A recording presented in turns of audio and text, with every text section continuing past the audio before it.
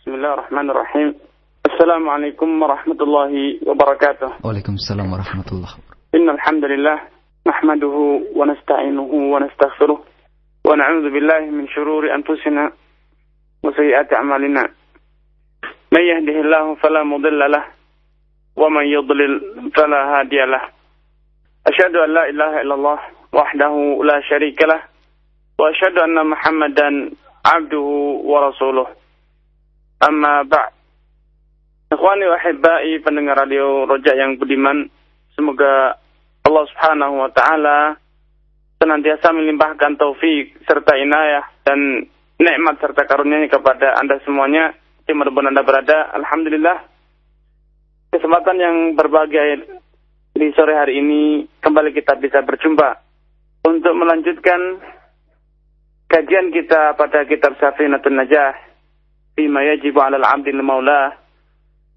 Dan pada pertemuan yang telah lalu kita telah sampai pada pembahasan tentang hal-hal yang mengharuskan Anda untuk mandi janabah.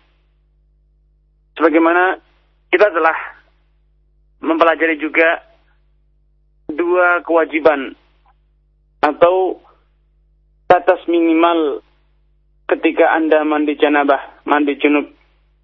Dijelaskan pada pertemuan telah lalu bahwa kewajiban atau batas minimal ketika mandi janabah itu hanya ada dua hal. Yang pertama ialah niyah, yaitu niat untuk mengangkat, mensucikan diri dari hadas akbar, hadas yang besar yang berupa jima, berhubungan badan dengan suami istri, atau haid dan nifas. Ini dua niat yang wajib untuk kita hadirkan ketika kita mandi janabah. Sebagian ahlul ilm juga menyebutkan niat keempat, yaitu al-ghuslu lil jum'ah, mandi untuk menghadiri salat Jumat bagi orang yang ingin hadir di salat Jumat. Karena menurut sebagian ulama, mandi pada hari Jumat itu hukumnya wajib, sehingga Anda pun wajib menghadirkannya untuk mandi janabah ini. Mereka berdalilkan dengan sabda Rasulullah SAW, al-ghuslu yaumul jum'ati wajibun ala kulli muhtalimin. Sungguhnya mandi pada hari Jumat itu hukumnya wajib atas orang yang telah balik. Berdasarkan hal itu, maka dapat disimpulkan bahwa dikarenakan mandi pada hari Jumat itu hukumnya wajib, maka di antara niat yang dapat Anda hadirkan ketika Anda mandi atau harus Anda hadirkan ketika Anda mandi pada hari Jumat ialah bukan sekedar mandi untuk sunnah saja, tidak, akan tapi Anda harus meniatkannya sebagai mandi wajib pada hari Jumat. Dan pendapat ini, pendapat yang mewajibkan untuk mandi janabah ini, walaupun itu adalah pendapat sebagian ulama, namun pendapat itulah yang lebih kuat. Dengan demikian, dapat disimpulkan bahwa batas minimal ketika Anda mandi janabah, maka yang pertama adalah niat, dan niat itu bisa berupa mensucikan diri dari hadas akbar yang berupa hubungan badan dengan suami istri, atau mimpi basah keluarnya air mani, atau haid, nifas, dan juga niat untuk mandi janabah. Adapun mandi selain itu, selain mandi yang disebutkan 4 alasan tadi, junub dikarenakan hubungan suami istri, atau keluar air mani karena bermimpi, atau haid, nifas, dan yang keempat adalah mandi pada hari Jumat, serta dikiaskan pula mandi ketika hari Idul Fitri dan Idul Adha. Keempat jenis inilah yang wajib Anda miliki ketika Anda mandi janabah. Adapun mandi selain itu, maka itu bukanlah mandi yang wajib. mandi ketika orang kafir masuk Islam, itu pendapat yang paling arjah, yang paling kuat adalah itu hanya sebatas sunnah semata dan tidak wajib. Akhwan wa ahibba, ini batas minimal tentang niat. Itu saya ulang, Anda meniatkan mandi janabah Anda untuk mensucikan diri dari hadas akbar yang berupa hubungan badan atau bermimpi basah. Kemudian niat yang kedua ialah mensucikan diri dari haid, dan ini hanya berlaku bagi kaum wanita, dan juga mensucikan dari hadas nifas, dan ini juga hanya berlaku bagi kaum wanita. Dan niat yang keempat, yang terakhir, ialah Anda meniatkan mandi Anda untuk taharah, untuk bersuci pada hari Jumat, dan kemudian juga dikiaskan padanya atau dengannya mandi untuk hari Idul Adha dan hari Idul Fitri, dikarenakan keduanya sama-sama hari raya. Dan bila Anda diwajibkan untuk mandi pada hari Jumat, yang itu merupakan Idul Usbu, hari raya yang terulang setiap minggu, maka tentu lebih layak Anda untuk diwajibkan agar mandi ketika Idul Sunnah, Id atau perayaan yang hanya terulang setahun sekali. Baik, ini batas minimal syarat pertama atau rukun pertama dari rukun mandi janabah. Kemudian rukun kedua yang ini merupakan batas minimal ikhwani wa hibbai, ialah Anda meratakan air ke seluruh tubuh Anda dengan apapun caranya, baik dengan Anda nyebur ke dalam kolam, atau Anda berdiri di bawah shower, atau Anda terkena air hujan, atau dengan cara yang lainnya. Asalkan seluruh tubuh Anda, sekujur tubuh Anda telah rata dengan air, maka itu hadas Anda telah sirna dan Anda telah menjadi suci. Ini adalah dua amalan wajib atau dua rukun dalam mandi janabah. Dan itu adalah tata cara minimal ketika Anda mandi janabah. Hal ini sebagaimana yang dicontohkan oleh Rasulullah sallallahu alaihi wasallam atau dijelaskan oleh Rasulullah sallallahu alaihi wasallam kepada salah seorang istri beliau, di mana tatkala beliau menjelaskan tentang mandi, beliau mengatakan bahwa sesungguhnya ketika aku mandi, aku cukup dengan meratakan seluruh air, atau engkau cukup dengan meratakan seluruh air ke tubuhmu, maka bila air telah merata, berarti engkau telah suci. Tsumma tufidina ala ra'siki fa idza anti qad tahirti. Engkau menyiramkan air ke seluruh tubuhmu, maka bila air telah rata, maka engkau telah menjadi suci. Dengan kesempatan Rasulullah SAW juga menjelaskan bagaimana kebiasaan beliau tatkala mandi janabah. Beliau mengatakan sebagaimana diriwayatkan dalam hadis Jubair bin Mut'im radhiyallahu taala anhu, beliau mengatakan, amma ana, adapun aku tatkala mandi junub, fayakfini, maka cukup bagiku an asubba ala ra'si salasan thumma ufidha ba'da dzalika ala sa'iri jasadi. Cukup bagiku dengan menyiram kepala sebanyak 3 kali dari sisi kiri, sisi kanan, kemudian sisi kiri, dan kemudian tengah, dari arah tengah kepala, dan selanjutnya aku mengguyurkan air ke sekujur tubuhku. Inilah metode yang dahulu dicontohkan oleh Rasulullah SAW tentang batas minimal ketika berwudu. Yaitu yang pertama niat, dan yang kedua ialah meratakan air ke seluruh sekujur tubuh. Bila dua hal ini telah tercapai, maka janabah atau hadas akbar telah sirna atau dapat disucikan.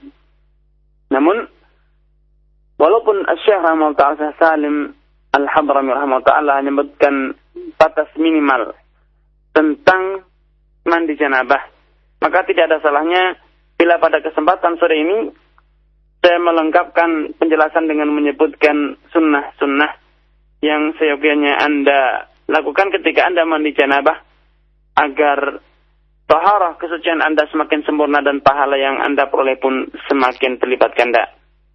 Maimunah radhiyallahu taala anha sebagaimana diriwayatkan oleh Imam Bukhari menjelaskan tata cara Rasulullah SAW mandi yang sempurna. Dan pada hadis ini akan kita dapatkan beberapa sunnah-sunnah yang seyogyanya kita lakukan ketika mandi janabah. Beliau mengatakan ketika menceritakan tentang metode Rasulullah SAW atau tata cara Rasulullah SAW mandi janabah, beliau mengatakan annahu bada'a bi ghassala yadayhi marratain. Beliau memulai mandi janabah dengan membasuh kedua tangannya sebanyak 2 kali, atau 3 kali. Tsumma afragha bi yaminihi ala shimalihi fa ghassala madhakirahu. Kemudian beliau menuangkan air ke telapak tangan kirinya, kemudian beliau membasuh kemaluannya. Tsumma masaha yadahu al-ardh, tsumma masaha yadahu bil ardh. Kemudian beliau menggosokkan tangan kirinya yang telah usai digunakan atau baru saja digunakan untuk membasuh kemaluannya, digosokkan ke tanah. Ikhwan wa hibbai, Rasulullah SAW pada hadis ini menggosokkan tangan kirinya ke tanah dikarenakan dengan menggosokkan tangan ke tanah itu akan mensucikan atau membersihkan tangannya dari sisa-sisa noda yang melekat di tangan karena beliau membasuh kemaluannya. Namun dalam konsep kehidupan zaman sekarang, hal ini bisa digantikan dengan menggunakan sabun. Dengan demikian, Anda tidak perlu menggosokkan tangan lagi ke tanah, namun cukup membasuh kemaluan Anda dan juga tangan kiri Anda dengan menggunakan sabun. Ini sunnah pertama, yaitu Anda mencuci tangan 2 kali. Kemudian yang kedua ialah Anda terlebih dahulu membersihkan kemaluan Anda. Dan yang ketiga ialah setelah Anda membersihkan kemaluan Anda dengan sabun, maka Anda kembali membasuh tangan Anda untuk membersihkan sisa-sisa, mungkin bisa berupa air mani yang melekat di tangan, atau aroma air mani yang melekat di tangan, atau sisa bila Anda adalah seorang wanita, sisa-sisa darah haid ataupun nifas yang masih melekat di tangan. Anda bersihkan itu dengan menggunakan sabun atau pembersih yang lainnya. Ini 3 sunnah yang dapat kita petik dari hadis Maimunah. Kemudian sunnah yang keempat yang seyogyanya Anda lakukan tatkala Anda mandi janabah ialah Anda terlebih dahulu berwudu sebagaimana wudu Anda ketika hendak salat. Dimulai dengan madmadah, berkumur-kumur dan memasukkan air ke dalam hidung, kemudian bersiwak, dan berbagai macam sunnah-sunnah yang telah kita jelaskan dalam ketika membahas masalah sunnah-sunnah wudu, bersiwak, membaca basmalah dan lain sebagainya. Oleh karena itu, Aisyah radhiyallahu taala anha ketika menjelaskan tentang tata cara Rasulullah SAW mandi janabah, beliau mengatakan, "Kana sallallahu alaihi wasallam idza ihtasala min al-janabah bada'a fa ghassala yadayhi thumma tawadda'a kama yatawadda'u lis-salah thumma yudkhilu asabi'ahu fil ma' fa yukhallilu biha usula sya'rihi thumma yasubbu 'ala ra'sihi 3 ghurafin bi yadayhi." Dahulu bila Rasulullah SAW mandi janabah, beliau memulai dengan membasuh kedua tangannya. Kemudian beliau berwudu sebagaimana ketika beliau berwudu untuk salat. Ini sunnah yang keempat yang dapat kita petik dari hadis Aisyah radhiyallahu taala anha, yaitu berwudu sebelum kita mandi janabah. Dengan demikian, sebelum kita menghilangkan, membersihkan diri dari hadas akbar, kita terlebih dahulu membersihkan diri dengan membersihkan diri dari hadas asghar. Dan demikian dengan tata cara ini berarti Anda telah menggabungkan 2 metode taharah, 2 metode bersuci, yaitu bersuci dari hadas asghar dan hadas akbar. Hikmahnya, manfaatnya, sebagaimana dijelaskan oleh para ulama, tidaklah Anda mengalami hadas akbar, melainkan Anda pun juga mengalami hadas asghar. Karenanya, tepat bila Anda tatkala ingin bersuci dari hadas akbar, Anda lebih mendahulukan atau mendahulukan Anda memulainya dengan Anda terlebih dahulu membersihkan diri dari hadas asghar. Dengan demikian Anda benar-benar sempurna tatkala mandi janabah. Setelah Anda berwudu, dan ini yang sunnah kelima sebagaimana disebutkan dalam hadis Aisyah, thumma yudkhilu asabi'ahu fil ma'i fa yukhallilu biha usul sya'rihi. Kemudian beliau mencelupkan tangan kanannya atau kedua tangannya ke dalam air, lalu menyela-nyela, menyeka-nyeka dengan jari jemarinya pangkal-pangkal rambut kepala beliau. Ini setelah berwudu, agar beliau meyakinkan bahwa seluruh pangkal rambut beliau ini benar-benar terkena air wudu, air mandi janabah, maka beliau terlebih dahulu menggunakan kedua tangannya, jari jemarinya, untuk meratakan air, menyampaikan air ke dalam pangkal-pangkal rambutnya. Bila beliau telah usai dari menyela-nyela rambut kepalanya dengan tangan yang basah, maka beliau menyiramkan 3 kali siraman. Dan ini adalah sunnah yang ke-6.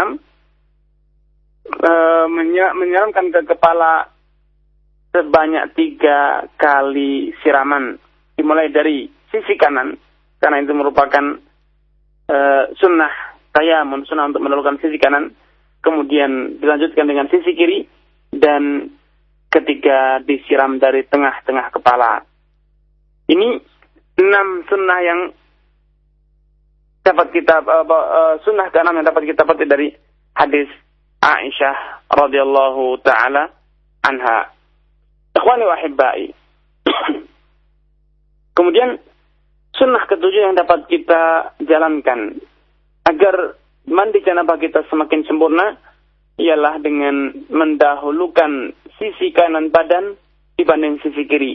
Setelah kita berwudu dan kita menyela-nyela air ke pangkal rambut kita, maka kita pun mengguyurkan air ke sekujur tubuh kita, namun kita mulai dengan tubuh sisi kanan. Yang demikian bila Anda mandi dengan menggunakan gayung, maka ambillah air dengan gayung dan siramkanlah ke sisi kanan tubuh Anda terlebih dahulu. Namun bila Anda mandi dengan menggunakan shower, maka Anda bisa mengarahkan atau memposisikan tubuh Anda agar tubuh Anda yang sebelah kanan terlebih dahulu tersiram air sebelum tubuh Anda bagian kiri. Ini berdasarkan sabda Rasulullah sallallahu alaihi wasallam ketika beliau mengajarkan wanita-wanita sahabat ketika hendak memandikan putri beliau, Ummu Kulsum atau Ruqayyah. Beliau mengatakan, ibda'na bima yaminil wudu'i minha. Hendaknya kalian ibda'na bil mayamin. Hendaknya kalian mendahulukan sisi tubuh sebelah kanan sebelum sebelah kiri. Sebagaimana hal ini juga berdasarkan dengan hadis Aisyah radhiyallahu taala anha yang menjelaskan bahwa kana Rasulullah SAW yu'jibuhu tayamun. Rasulullah SAW itu selalu mendahulukan sisi kanan di sebelum sisi kiri, baik itu tatkala beliau berwudu atau bersuci, atau mengenakan tana'ulihi, mengenakan sendal, atau ketika beliau bersisir.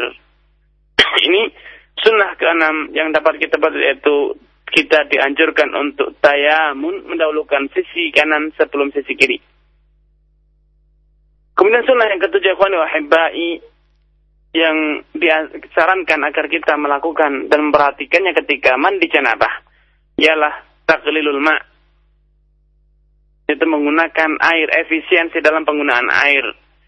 Sebagaimana disebutkan oleh hadis dalam hadis Safinah, Maula Rasulullah SAW, budak Rasulullah SAW, Safinah menjelaskan bahwa kana Rasulullah SAW yaghsiluhu as-sa'u wa yuwaddi'uhu al-mud. Kana Rasulullah SAW yaghsiluhu as-sa' wa yuwaddi'uhu al-muddu. Dahulu Rasulullah SAW itu terbiasa tatkala mandi janabah, beliau menggunakan air 1 sa'. Air 1 sa' itu air kira-kira 1 liter lah mudahnya. Dan tatkala beliau berwudu, beliau berwudu dengan menggunakan 1/4 liter kira-kira. Ini hanya sekedar kira-kira atau upaya pendekatan agar mudah Anda pahami. Karena sebenarnya batasan sa' itu di zaman sekarang sudah asing, sehingga akan lebih mudah bagi kita untuk membayangkan betapa dahulu Rasulullah SAW itu efisiensi dalam penggunaan air. Tatkala kita katakan dahulu Rasulullah SAW mandi janabah dengan air 1 liter. Betul-betul efisiensi dalam penggunaan air. Oleh karena itu, ikhwan wa ahibbai, banyak para ulama, dan ini bisa dikatakan sepakat para ulama, bahwa efisiensi dalam penggunaan air, mengirit penggunaan air ini adalah salah satu sunnah yang Anda perlu lakukan, Anda perhatikan tatkala Anda mandi janabah. Ikhwani wa ahibbai, sunnah yang ke-8 yang seyogyanya Anda jalankan tatkala Anda mandi janabah ialah Anda menggunakan pewangian, Anda menggunakan parfum untuk menghilangkan sisa-sisa aroma atau sisa bau nifas dan haid. Ini secara khusus bagi kaum wanita, dan juga tidak ada salahnya bila kaum lelaki menggunakan hal ini tatkala mereka usai berhubungan badan.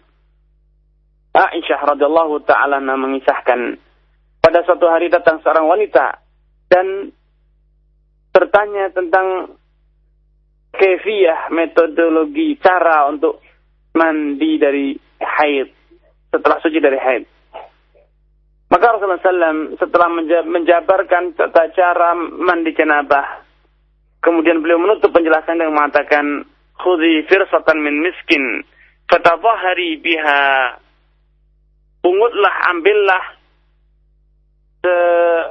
sejuil atau sekerat firsah, itu semacam katun, kemudian oleskanlah minyak misk ke katun tersebut, fatadhahari biha, dan gunakanlah untuk bersuci.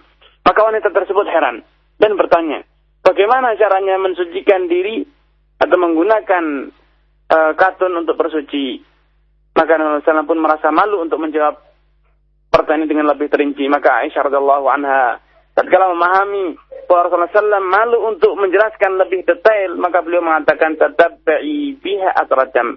Aisyah melanjutkan peran Rasulullah SAW dan menjelaskan apa yang dimaksud Rasulullah SAW.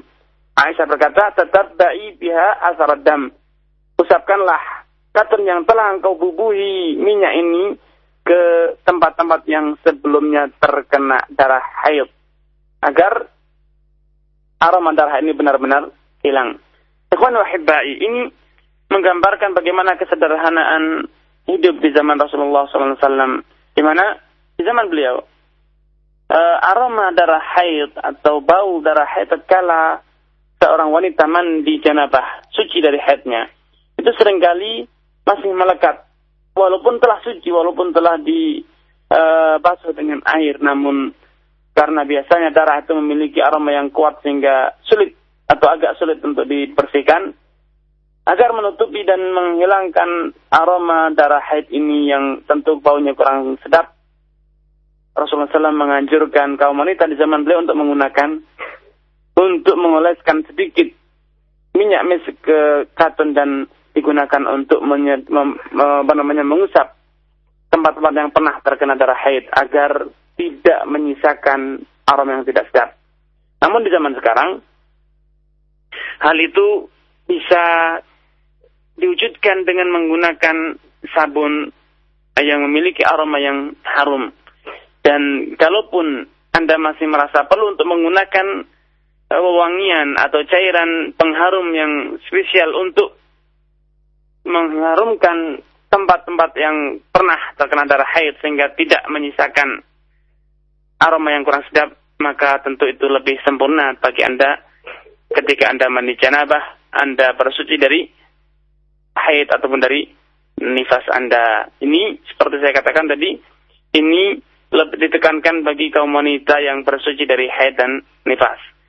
Walaupun bila kaum laki-laki yang mandi janabah dari mimpinya atau dari hubungan padanya dengan istrinya ingin menggunakan metode ini, maka juga tidak masalah, dan itu insya Allah akan lebih sempurna. Karena tujuannya adalah untuk menumbuhkan, untuk mendatangkan aroma sedap agar dan tidak tersisa aroma-aroma yang kurang sedap dari melekat pada diri kita. Ikhwani wa hibbai, ini beberapa amalan-amalan sunnah, beberapa sunnah-sunnah yang seyogianya kita lakukan tatkala kita mandi janabah. Ada satu poin yang ingin saya jadikan sebagai penutup perjumpaan kita sore ini, ikhwan wa hibbai, bahwa mandi janabah, tatkala kita mandi mensucikan diri dari hadas akbar, kita berusaha untuk menjalankannya, melakukannya dengan sempurna, dengan berbagai macam sunnah-sunnahnya telah kita jalankan. Nah, ada satu hal yang perlu seyogianya Anda ingat. Bila sekarang, dalam kehidupan saat ini, bila ketika Anda mendengarkan acara kita sore ini, Anda mampu untuk menjalankan hal tersebut dengan sendiri. Anda mampu untuk menghadirkan niat. Anda mampu untuk meratakan air ke seluruh badan. Dan Anda mampu untuk bersiwak, berwudu terlebih dahulu dan menggunakan pewangian untuk mengharumkan tempat-tempat yang sebelumnya memiliki aroma yang kurang sedap. Maka ingatlah bahwa suatu saat nanti, cepat atau lambat, ikhwan wa hibbai, akan tiba waktunya di mana pada saat itu Anda tidak lagi kuasa untuk mandi. Dan saat itu Anda lah yang dimandikan. Anda dibolak-balikkan oleh orang lain, oleh saudara Anda, oleh keluarga Anda. Disiramkan, Anda diwudui, Anda kemudian dibersihkan kemaluan Anda oleh orang lain, dan Anda diberi wangian oleh saudara Anda. Subhanallah.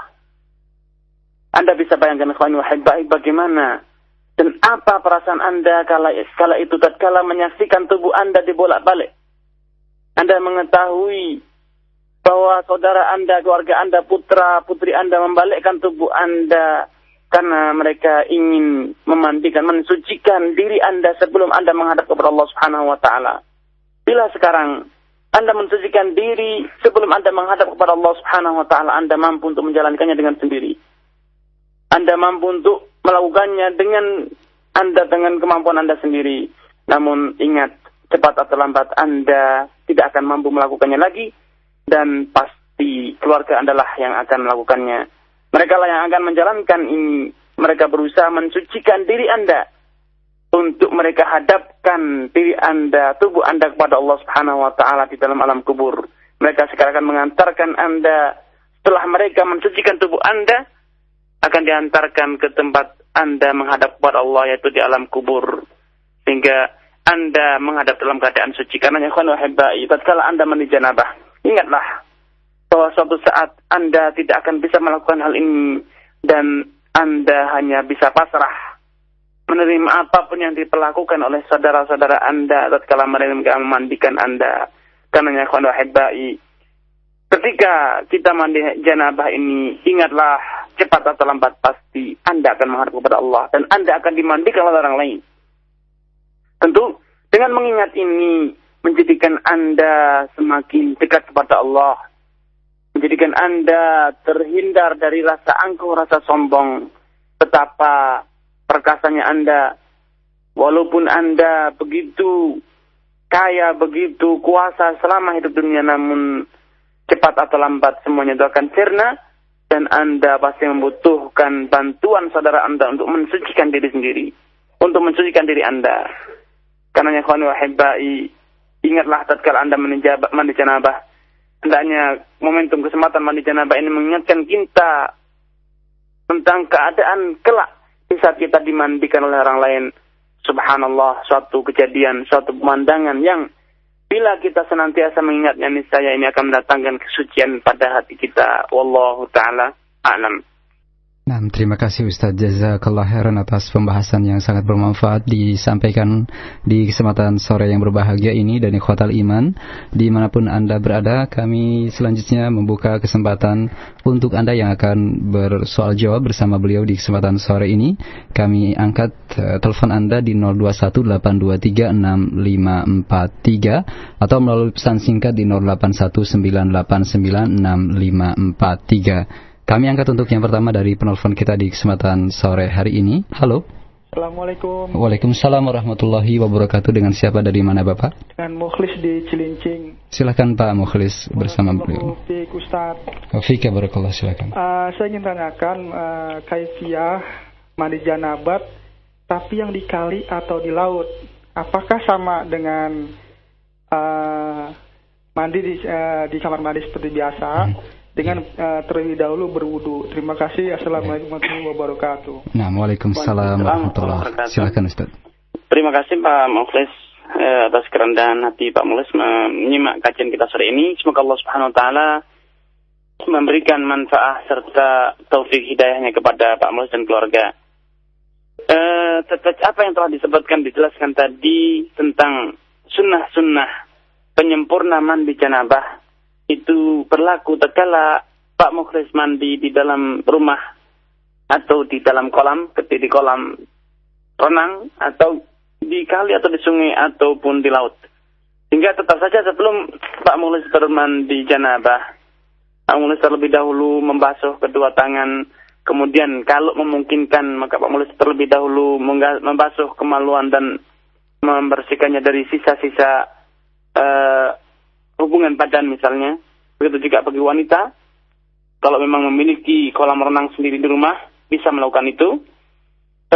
Dan kemudian sunnah-sunnah selanjutnya dapat dilakukan. Barulah setelah semuanya terlaksana, maka Anda menyeburkan diri ke kolam misalnya atau ke laut atau ke sungai. Sehingga tidak ada bedanya, pada prinsipnya tidak ada bedanya antara mandi di sungai atau di dalam rumah atau di tempat yang lainnya. Wallahu ta'ala alam. Nah, terima kasih, jazakallah khairan. Berikutnya dari penelpon yang kedua di sore ini ada Ibu Rita di BSD Tangerang. Silakan Bu. Halo. Assalamualaikum. Ya, waalaikumsalam warahmatullahi. Silakan Ibu. Mau nanya nih Ustaz. Silakan. Kalau kita mandi janabah perlu sikat gigi gitu nggak Ustaz? Ya. Iya, baik. Terima kasih. Ya, Assalamualaikum. Ya. Waalaikumsalam warahmatullahi wabarakatuh. Silakan Ustaz. Terima kasih Bu Rita atas kerendahan hati Ibu untuk mengikuti kajian kita sore ini. Semoga Allah Subhanahu wa taala membalas kerendahan hati Ibu untuk dengan yang lebih baik dan penuh dengan keberkahan. Apa yang tadi ditanyakan, bersikat gigi atau yang disebut dengan bersiwak. Maka seperti tadi saya globalkan bahwa seluruh sunnah-sunnah yang telah kita sebutkan, kita bahas pada pertemuan yang lalu, sunnah-sunnah wudu sebelum kita berwudu, semuanya berlaku dan disyariatkan sebelum kita mandi janabah. Dimulai dengan madmadah, berkumur-kumur, bersiwak atau menggosok gigi, dan membaca basmalah. Semuanya itu disunahkan sebelum kita mandi janabah. Wallahu ta'ala a'lam. Baik, terima kasih. Dan masih dari penelpon kami angkat di 0218236543. Halo. Assalamualaikum warahmatullahi. Waalaikumsalam warahmatullahi wabarakatuh. Silakan, dengan siapa, dari mana Ibu? Dari Umi Emir di jalan. Iya, iya. Silakan pertanyaan sesuai tema Bu ya. Iya. Nah. Ustaz, kalau kita mau setelah haid begitu sudah suci, tiba-tiba malamnya kita mau sholat, setelah sholat baru ketahuan ternyata masih ada bercak-bercak, apa kita harus mandi ulang lagi Ustaz walaupun volumenya sedikit? Nah. Jazakallah khair. Assalamualaikum warahmatullahi wabarakatuh. Waalaikumsalam warahmatullahi wabarakatuh. Terima kasih Ibu Umi Ahmad dari Jakarta atas partisipasinya. Semoga Allah Subhanahu wa taala melimpahkan taufik dan hidayah kepada ibu dan keluarga. Memang hal ini sering dialami oleh kaum wanita, di mana tatkala mereka sudah merasa yakin bahwa dirinya telah suci, dengan telah diyakinkan dengan mengusap, memasukkan katun ke dalam kemaluan dan ternyata tidak sedikit pun ada tanda-tanda haid yang masih tersisa, katun keluar dalam keadaan bersih, putih bersih, tidak ada bercak keruh ataupun merah sedikit pun, ini pertanda bahwa ibu telah suci.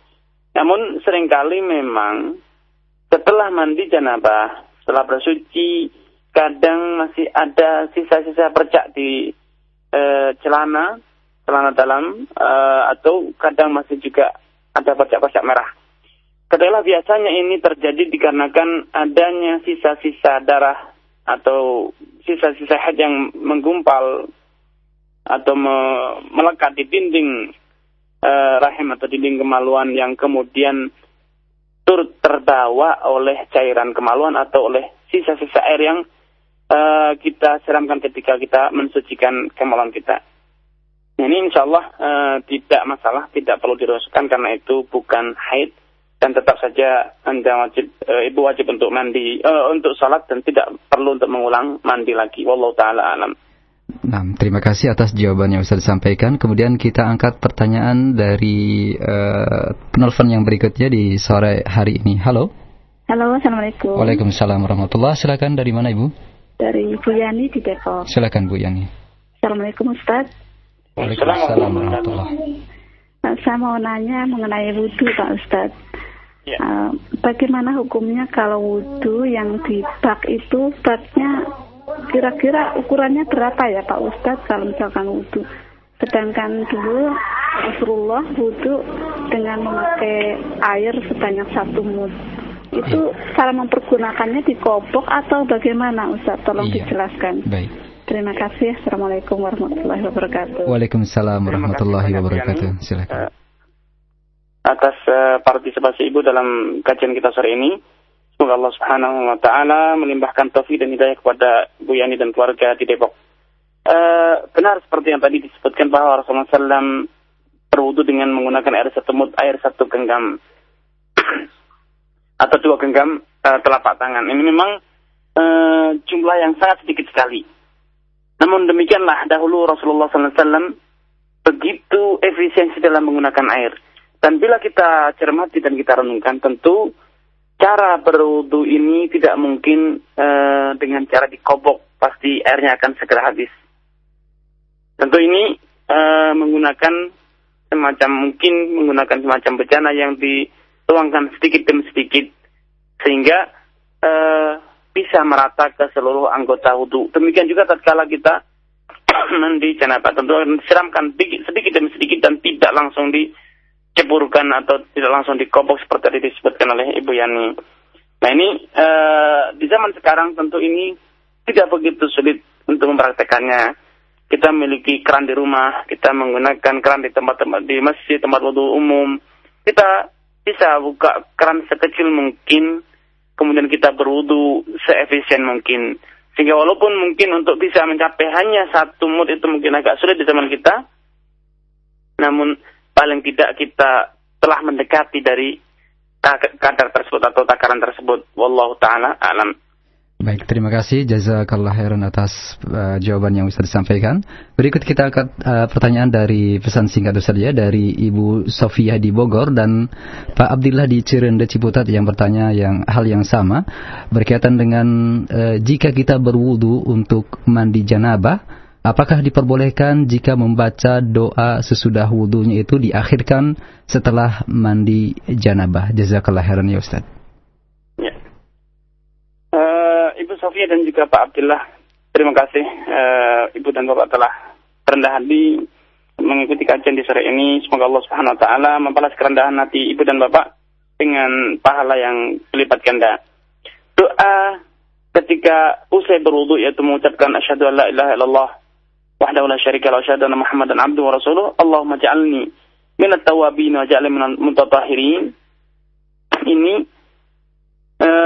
tentunya bukan hanya kita ucapkan ketika kita usai berwudu, namun justru yang benar adalah kita ucapkan setelah kita mandi janabah secara utuh. Jadi apa yang Bapak dan Ibu tanyakan tadi itu benar adanya, yaitu memang sunnah mengucapkan doa setelah berwudu itu juga disunahkan untuk kita ucapkan setelah kita mandi janabah.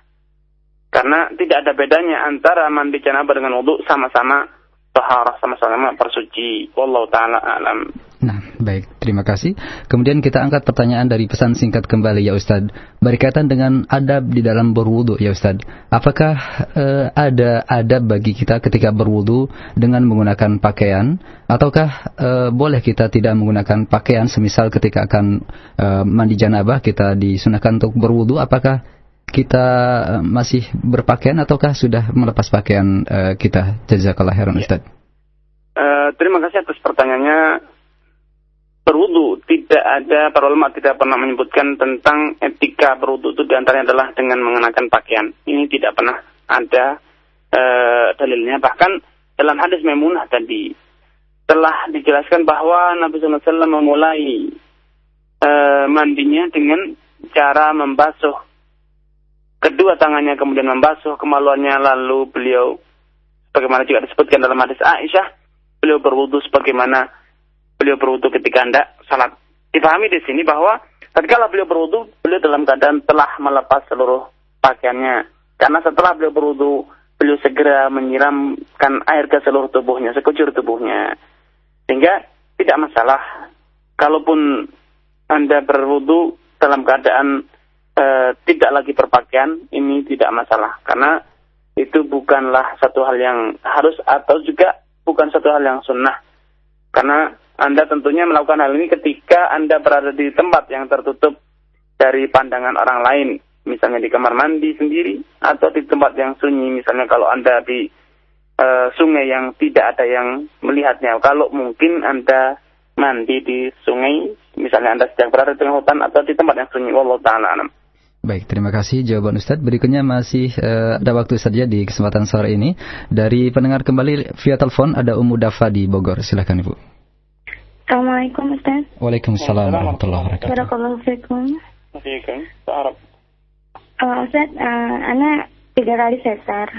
Terus itu ketika sesar itu masa nifas itu tidak sampai 40 hari. Nah, apakah batas mandi nifas itu harus 40 hari atau ketika berhenti boleh mandi nifas dan melanjutkan salat? Nah, tapi terkadang di sela-sela itu masih ada bercak sedikit-sedikit, tapi ya itu volumenya tidak banyak gitu. Yeah.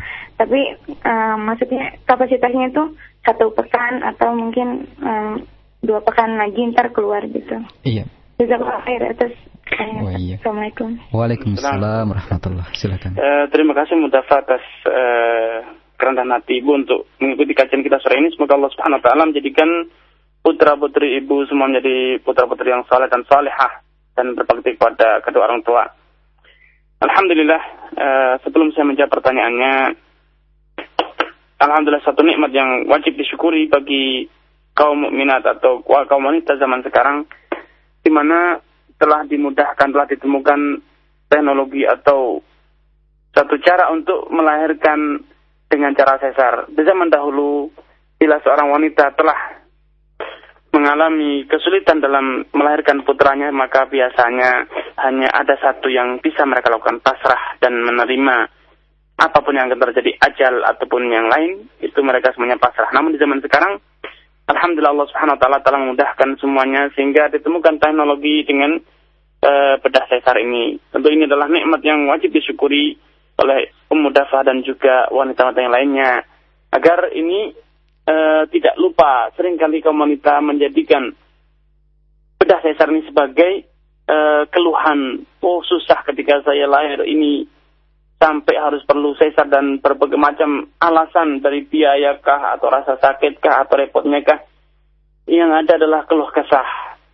Kita lalai bahwa dahulu nenek moyang kita lebih susah dibanding kita. Adanya bedah sesar ini merupakan nikmat kemudahan yang Allah berikan kepada kita, sehingga ini seyogianya disyukuri, bukan malah disesali atau malah seringkali dijadikan sebagai bahan keluhan. Ini poin pertama. Kemudian yang kedua, cara syar'i, walaupun seorang wanita itu bedah sesar sehingga ia melakukan proses melahirkan tidak sebagaimana wajarnya, dikarenakan ia janinnya dikeluarkan lewat perut, bukan lewat jalan yang sewajarnya, tetap saja wanita biasanya mengalami nifas, sehingga tetap saja keluar darah nifas dari kemaluan. Nah, nifas ini bila telah selesai, berhenti sebagaimana yang dikatakan oleh kaum wanita, yaitu tidak lagi mengeluarkan darah, tidak lagi ada bercak dan yang lainnya, maka itu telah dianggap suci walaupun kurang dari hitungan 40 hari. Karena yang benar menurut pendapat ulama, tidak ada dalil yang sahih yang memberikan batasan minimal serta maksimal nifas ataupun haid.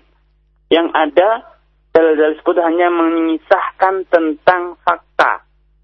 Mayoritas wanita di zaman dahulu bila haid dan nifas itu biasanya 40 hari. Walau demikian, itu semuanya tidak bisa dijadikan dalil untuk membatasi. Karena betapa banyak wanita yang tatkala dia nifas, ia benar-benar suci ketika hitungan hari baru mencapai 30 hari atau kurang atau lebih. Dan tidak ditemukan sedikit pun darah yang keluar. Namun bila Anda telah suci dalam hitungan berapa hari pun, 30 atau 40 atau kurang atau lebih.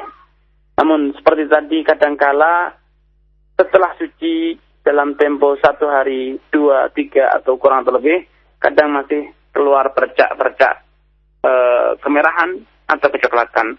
Ini biasanya bukannya nifas yang masih tersisa atau haid yang masih tersisa, sejatinya itu hanyalah darah beku yang sebelum melekat di pinggang rahim atau di kemaluan, namun belum berhasil dibersihkan, dan tatkala lama-kelamaan terkena cairan kemaluan atau terkena air, itu kadangkala turun dan menghasilkan warna kemerah-merahan atau percak. Sehingga para ulama menjelaskan bahwa adanya percak setelah berhentinya haid atau berhentinya nifas itu bukanlah haid, bukanlah nifas, namun itu hanya sekedar sisa-sisa darah yang menggumpal, sehingga tidak perlu dirasakan, cukup dibersihkan saja dan ibu tetap berkewajiban untuk sholat, puasa serta yang lainnya, dan itu tidak dihitung sebagai haid atau nifas. Wallahu ta'ala alam.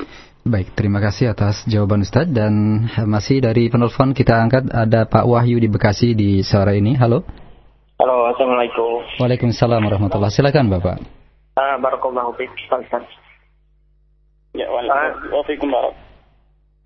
Ini Pak Ustaz, saya kita kan kalau mandi janabah itu kan kita setelah berhubungan sama istri atau kita mimpi basah. Ya. Gimana hukumnya Pak Ustaz kalau misalkan kita mimpi layaknya suami istri, tapi maaf nggak sampai basah gitu Pak Ustaz. Gimana hukumnya? Apa kita harus mandi wajib atau gimana? Iya. Itu aja Pak Ustaz. Terima kasih. Assalamualaikum warahmatullahi wabarakatuh. Waalaikumsalam warahmatullahi wabarakatuh. Terima kasih Pak Wahyu atas kerendahan hati Pak Wahyu mengikuti kajian kita sore ini.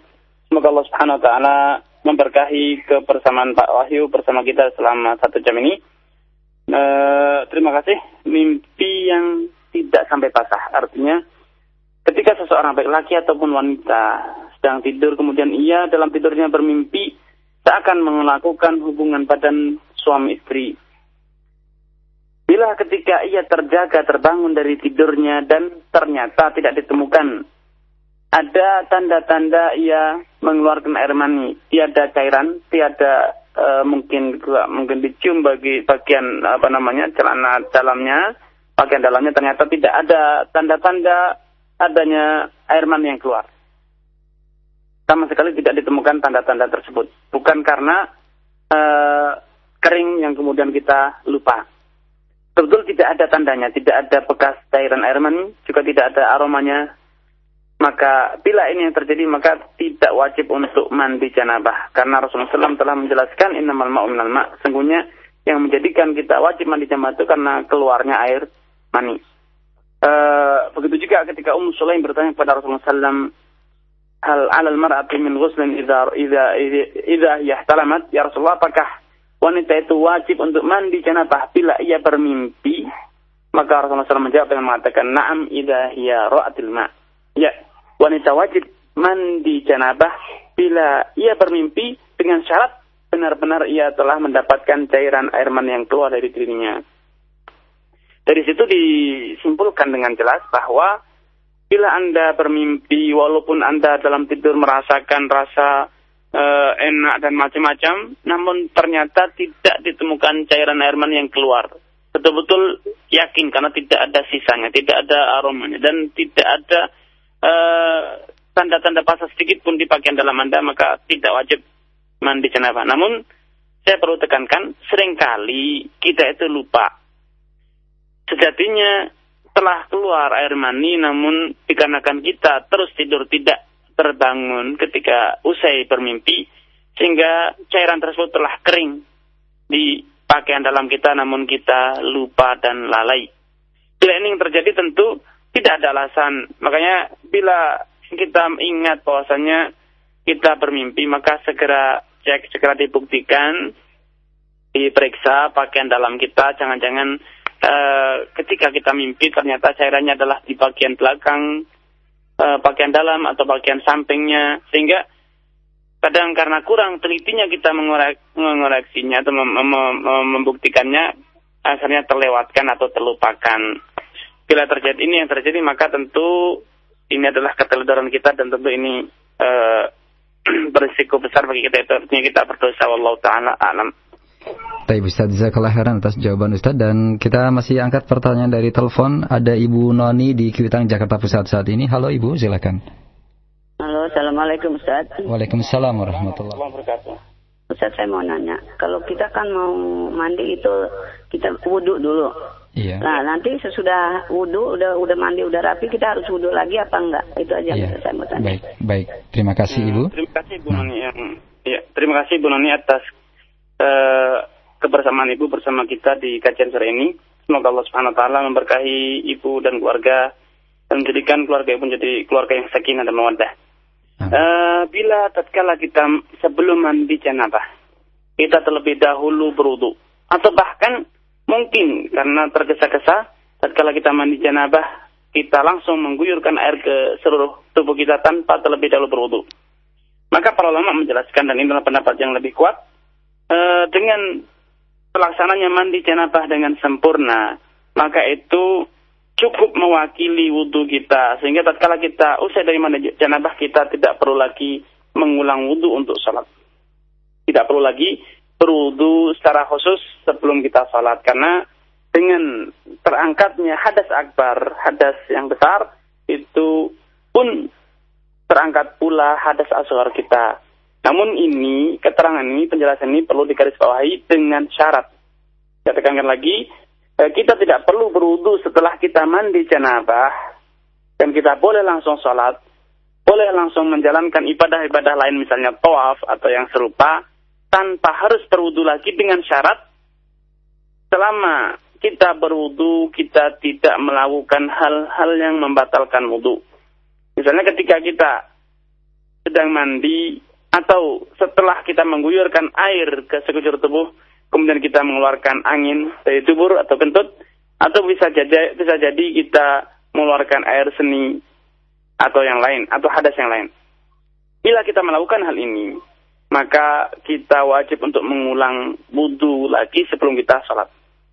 Karena sejatinya kita pada awal mandi, kita telah suci dari hadas asghar dan hadas akbar, namun kita kembali melakukan hadas asghar, yaitu misalnya kentut, atau buang air kecil, atau menyentuh kemaluan.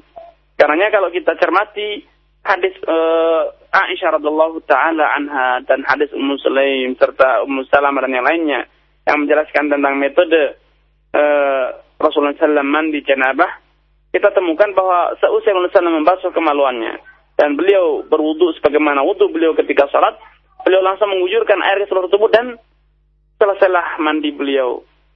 Namun bila kita lihat, kita cermati, kita amati bagaimana mandi janabah kita sekarang, zaman sekarang ini, kita dapatkan setelah kita mandi janabah, setelah kita membasuh kemaluan kita, kemudian kita berwudu, kemudian kita meratakan air ke seluruh tubuh, maka biasanya selanjutnya kita menggunakan sabun dan menggosokkan sabun ke seluruh tubuh kita, termasuk kepada kemaluan kita.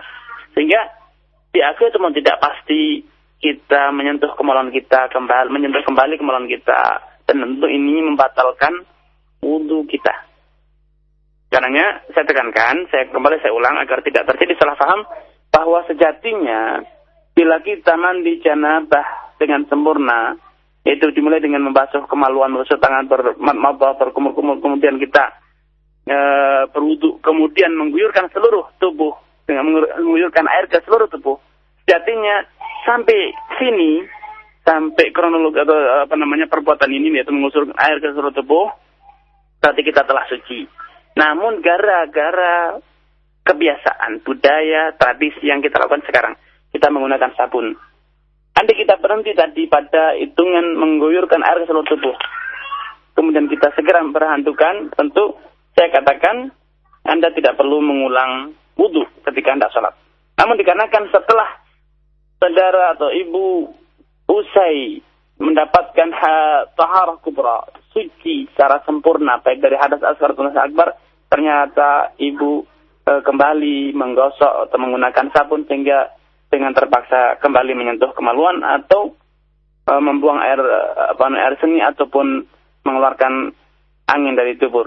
Bila ini terjadi maka otomatis kembali hadas asghar kembali wudu ibu menjadi batal lagi. Dengan demikian singkat kata, bila ini terjadi maka berarti kita wajib mengulang wudu kita. Dikarenakan saya tekankan lagi agar tidak salah paham, suci dari hadas akbar itu telah tercapai bila kita benar-benar telah meratakan air ke seluruh tubuh, walaupun kita belum bersabunan, walaupun kita belum menggunakan sabun.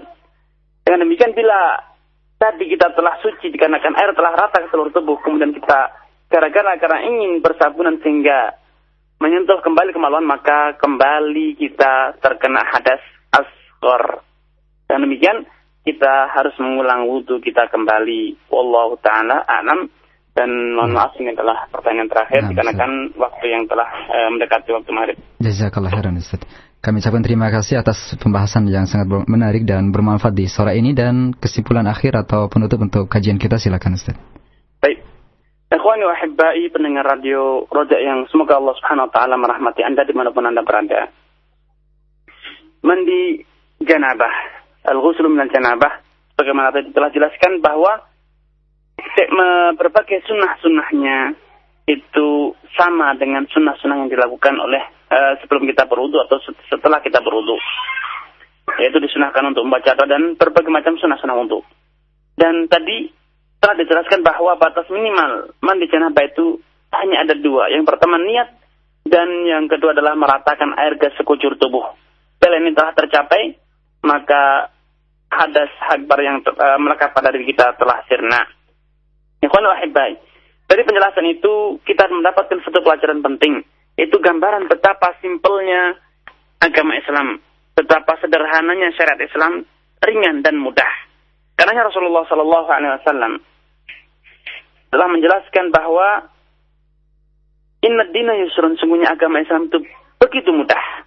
Walan yusyadad dina ahadun illa ghalabah, dan tidaklah ada orang yang berupaya merepotkan dirinya dengan memberatkan dirinya, memaksakan dirinya untuk mengamalkan amalan yang berat, sehingga mengesankan agama ini menjadi susah dan repot. Tentu orang yang mengamalkan ini seperti kata Rasulullah, illa ghalabah, pasti dia akan kerepotan sendiri, pasti ia akan kesusahan sendiri. Nah, tadi kembali kepada pertanyaan yang terakhir tadi, dikarenakan kita yang metode cara kita mandi yang menyusahkan diri sendiri, sehingga kita telah membasuh kemaluan kita, kemudian kita masih merasa perlu lagi untuk menggosoknya kembali, menyapunnya kembali sekian kali, dan ini yang menjadikan kita terpaksa harus mengulang wudu. Ini cerminan bahwa kitalah yang membuat agama kita ini terkesan repot dan susah. Padahal andai kita menggunakan cara Rasulullah SAW dalam mandi janabah, yaitu terlebih dahulu membasuh kemaluan dan tidak lagi menyentuhnya setelah itu, tentu kita akan terasa ringan. Kenapa? Karena setelah air rata ke seluruh tubuh, maka kita telah dianggap suci, bersih dari hadas akbar. Walaupun mungkin Anda masih mengatakan, saya masih berkeringat, masih licin, dan lain sebagainya. Itu hanya faktor tradisi dan bukan dari rutinitas mandi janabah yang syar'i. Itu hanya sekedar rutinitas belaka. Boleh Anda lakukan, namun itu bukan bagian dari rangkaian mandi janabah. Ini poin pertama yang saya tekankan tentang mudahnya syariat mandi janabah. Simple. Sehingga bagi yang ingin sempurna, maka itu adalah sepenuhnya kembali kepada pilihan Anda untuk sempurna dalam berwudu dalam mandi janabah dengan berbagai macam sunnah-sunnahnya. Namun bila Anda dalam suatu kondisi tertentu terpaksa ingin segera bergegas, terburu-buru ingin segera berpakaian, maka Anda cukup meratakan seluruh air ke seluruh tubuh Anda, maka Anda telah dianggap bersuci.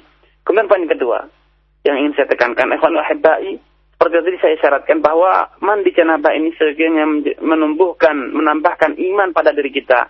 Kita mengingat bahwa suatu saat kita akan dimandikan oleh saudara kita, oleh keluarga kita. Ingatlah bagaimana perasaan Anda tatkala Anda menyadari, Anda menyaksikan bahwa Anda sedang dimandikan dan Anda segera akan dihantarkan oleh Allah Subhanahu wa taala untuk menghadap kepada Allah Subhanahu wa taala dalam keadaan suci. Lahir Anda, batin Anda belum tentu, kesucian hati Anda tidak tercermin dari kesucian lahir Anda, belum tentu.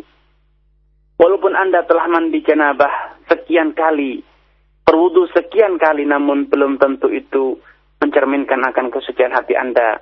Demikian juga tatkala Anda mandi janabah, walaupun Anda telah bersih dari junub, dari hadas akbar, namun belum tentu itu menjadi jaminan bahwa batin Anda suci. Karena ingatlah, tatkala Anda mandi janabah, ingatlah bahwa Anda memiliki tugas yang besar, yang belum terlaksana, yang masih perjalanan masih panjang, yaitu apa? Mensucikan hati Anda sebagai bekal tatkala Anda akan menghadap kepada Allah Subhanahu wa taala.